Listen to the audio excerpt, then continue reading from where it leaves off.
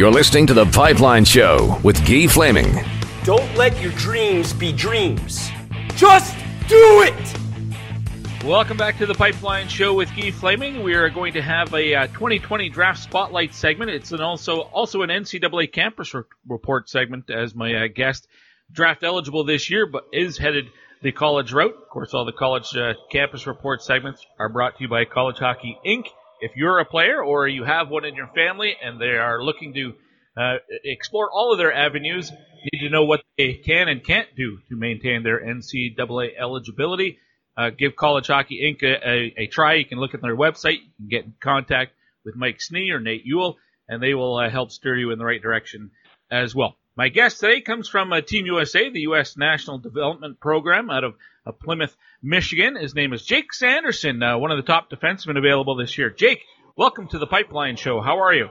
I'm good, thanks. Thanks for having me on. A pleasure to get a chance to speak with you. I know these are awfully weird and strange days with everything basically on hold now. Where are you these days? You're not in Michigan anymore. No, I left Michigan a couple days ago, and I'm in Whitefish, Montana right now. Now is that home? Because for the listeners' benefit, you're Jeff Sanderson's son. You were born in, 2002, in the middle of his 4 years with the Columbus Blue Jackets. So were you born out there? I know you're born in the summer, so were you guys in Montana at that time? What do you call home? Yes, I was born in Whitefish here, and we've kind of always had like a summer cabin, and we come back here in the summers and sometimes in the winters. But I'd probably say Calgary, Alberta is my home, just because like my family currently lives up there, and my younger brother goes to school up there. Okay, well, interesting. I mean, very, very dual citizen. A lot of guys just kind of it's on paper only, but for you, you do spend a lot of time in Canada. Heck, you have a Canadian phone number as well that we're using right now. So yeah, that's interesting as well. You go back and forth a lot then? Yeah, I do go back and forth a lot, especially when I was younger. Like I said, during the summertime and even like spring breaks and Christmas time. Yeah, and you played in Calgary as a kid growing up a little bit. I know the website I'm looking at, Elite Prospects, only goes back a few years, but your Bantam years you were in Calgary. Did you spend a lot of time? I know your dad's final NHL season was up here in Edmonton.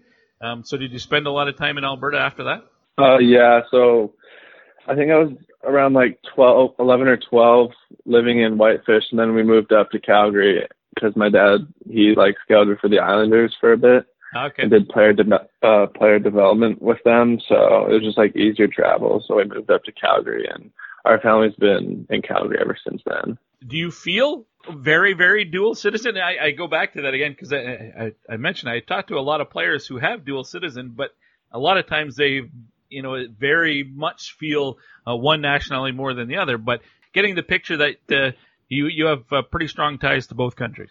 Yeah, I do. I guess you could say I'm probably a little bit more American right now, just playing for the U.S. team, but I know I have family in both countries. So was that an easy decision for you to make to play for the U.S. because now at the age you're at? I mean, yes, we know what's happened with the World U18s this year, but I guess there's still time you could change back and play for Canada. But once you get the U18s done and now hockey-wise you are American. Was it an easy choice for you? Because I'm sure you had options both ways. Yeah, it was an easy decision, hockey-wise and playing here, but the hard decision was moving away from family at a young age, and especially Michigan being pretty far away from Calgary. Yeah, and the WHL team that had drafted you at that point was the Kootenay Ice, now in Winnipeg. And boy, they've drafted a lot of players. If everybody had showed up for the Winnipeg Ice, they'd have a pretty good team. But for you, yeah. was the WHL a consideration for you? I know your dad played in with the Swift Current Broncos when he was your age. But for you, was it a consideration, or did you always know you were going the college route? When I was younger, I wanted to play in the Western League, but my parents both really wanted me to play college, and they just said to keep be patient and stuff and wait until something opens up. And then as I got older, I started talking to a couple colleges.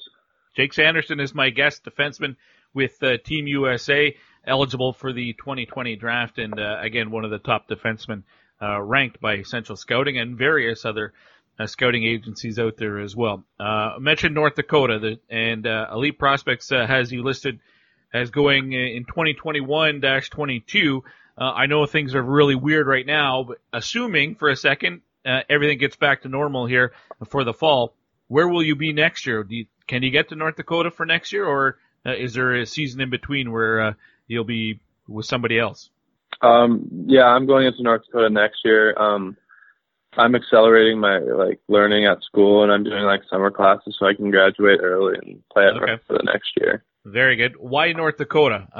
It seems like a silly question for anybody who's had the chance to go to Grand Forks and go into the Ralph, and obviously it's a pretty storied program, produced a lot of NHL talent. But why specifically for you was that the right fit? Yeah, like you said, the facilities are unbelievable, and I think just they give you all the tools and stuff to go to the next level, and you just have to put in the work. And I also found the coaching staff very attractive, because they were I don't know, they've developed defensemen really well, and they were North Dakota was the first team to show interest in me, and I don't know, I thought their sincerity and loyalty was really cool, and I love that. And you said you were intending to go this coming season, so that's something for Fighting Sioux or Fighting Hawks fans to look forward to for sure. Jake, tell me about this season with the program. Obviously, you get to play as a 17-year-old, and now this year as well, getting to play with the same guys for a couple of years like that, growing together. It's got to be a lot of fun. Yeah, I love the NTDP is a great spot, especially if you want to develop and play in the NHL one day. And I think, like I said, with North Dakota, they give you all the tools and stuff. You just have to put in the work. And going through so much adversity with the guys that we were there with, and throughout the 2 years, I think we kind of we got really tight and stuff, and it kind of showed with our results this year, as we had a pretty strong season. And for yourself on a personal level, 29 points in 47 games this year with the U18 squad. Did you consider yourself, or did you expect to have offensive numbers like that? Looking back at your stats over the years, there's always been offensive production. So was this pretty much what you were expecting? Yeah, I definitely wanted to jump off the page in the offensive side a bit more this year, because last year was pretty tough to produce offense, especially in the USHL, and being younger and just getting used to it. But definitely at the U18 year, it was, I wouldn't say easier, but just more comfortable and confident. And obviously with our whole team being better, that helped my individual stats as well. For those of us who haven't had a chance to watch you play, can you give us a self-scouting report, what we should expect to see from Jake Sanderson when we get to watch? Oh yeah. Yeah, I think I'm a smooth skating defenseman. I close gaps pretty quickly on my opponent, and I'm good at taking rushes against, and I jump into play after and translate my offense. Well, skating's certainly not a surprise to hear you say that. That was something your dad was always really well known for sure. Now, he being a fast forward, you're a defenseman. Were you always a defenseman as a kid growing up? I played a bit of both when I was younger, and I played a bit of forward and spring hockey during the Pee Wee and Bantam years. But as I kept moving up levels, you had to try out for a team, and you had to choose a position. So. Right. I always kind of gravitated toward defense, just with the backward skating, and I seeing the whole play and seeing it pan out and stuff. Well, it certainly worked out for you to this point. Before you get to the next level, what sort of areas of your game are you still trying to fine tune? And a lot of guys would say get bigger and stronger and all of that. But anything technically about your game that you think needs attention the most? Like you said, obviously you need strength in every level you move up, but I don't know. I think you can always improve your strengths too. I think my skating is a strength, and I don't know. I'm always working to improve that, because as you move up the levels, it gets faster and faster, and skating and shot and accuracy and stuff like that. Growing up with an NHL father, was that an advantage for you? Maybe a little bit, I guess, but I know he's not playing the game for me. I have to play it for myself, but he definitely has he can give me tips and stuff, and we can talk, and I don't know, I train with him a bit. He gives me some drills to do on the ice and stuff. Now, in his last few years in the NHL, you moved around a lot, and I know you were very young at the time, but Columbus and Phoenix and Philly and up here in Edmonton, and as you mentioned, down to Calgary, working with the Islanders. But do you remember any of those stops along the way? Anything stand out? I remember living in Phoenix and Edmonton for a bit and going in the locker room and stuff. It was pretty cool. And I remember Phoenix especially just because like the warm weather and stuff. I'm not really used to that. Sure. Well, and up here in Edmonton, I guess you would have been fairly comfortable then. Yeah. Did you have a favorite team growing up? I mean, obviously the answer would be whatever team your dad was playing for, but I mean, he was done. You would have been, what, about 6 or 7 maybe? Yeah, I think it might have been like 6 or 7. Yeah, I think you're right. Okay. So, I mean, in Montana, you don't have an NHL team right there, but ties to Calgary was, I don't know, did you gravitate to the Flames or something?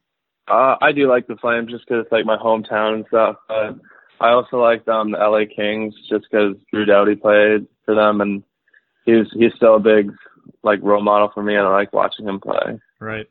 I should ask you about the NHL draft. Is it something that you spend much time thinking about? Maybe these days it's what's happening with the draft, but during the course of the season, did you try to avoid thinking about it so it's not a distraction, or were you one of the guys that likes to see where you're ranked and kind of use that as motivation? I think I have like a bit of both of that, I guess you could say. Like I do think about it a lot and like every day, and I use that as motivation. Mm-hmm. But I don't need to look at the rankings and stuff for motivation. I kind of just like steer clear from that and just like focus on what I need to do every day. Well, and when I say everybody basically has you listed as a first rounder for sure, and maybe in the higher end of the first round, the first half, does that flatter you? I mean, there's no pressure, no question if you're going to get drafted. It's just a matter of when. Does it matter when for you?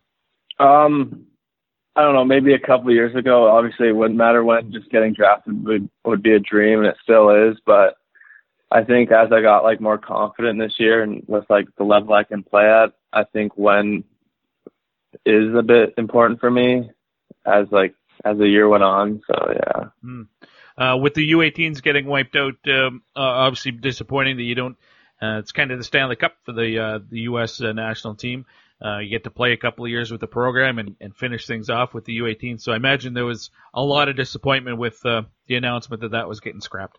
Yeah, that was heartbreaking news for everybody at the NTDP, and especially our team, just because we worked so hard for that tournament for 2 years straight, and we put in so much work and like so much adversity has gone through our team and stuff. But it's not something we can't control, so I don't know. We just gotta like get past it, I guess.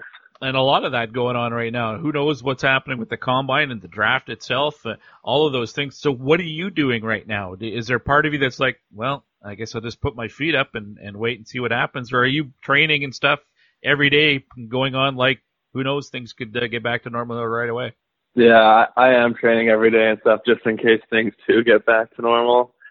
But yeah, I hope the draft and combine don't get postponed. That'd be heartbreaking too. Yeah, and who knows? Maybe it's a phone call draft, or instead of everybody getting into going to Montreal and sitting in the rink together, it's all done by phone. That'd be disappointing to some degree, but at least the event would still go on. Yeah. All right, well, Jake, listen, I really appreciate your time. Certainly wish you the best moving forward, and hopefully everything gets sorted out. Good luck at North Dakota and whatever happens with the draft. But I really appreciate your time today. All right, thank you so much for having me on. There you have Jake Sanderson from Team USA's U18 squad, and quite the year that he had, and one of the top-ranked defensemen in the entire class of 2020. That was the draft spotlight, also the NCAA campus report for this week's episode. All right, one more segment to go. It could be another campus report, as my guest is, I guess, officially no longer a collegiate athlete, but just wrapped up 4 years at Arizona State and about to turn pro. We'll let him give you the details on that. That's coming up next. Brinson Pasichnuk from the Arizona State Sun Devils to close out this week's episode next. Pasichnuk with a fake shot, and he goes the other way, spinning a couple more spins, 2 or 3 of them. Brinson Pasichnuk. Pasichnuk with a shot. He scores! Far down! Brinson Pasichnuk. Are you serious? Hey, it's Brinson Pasichnuk from the Arizona State Sun Devils, and you're listening to The Pipeline Show.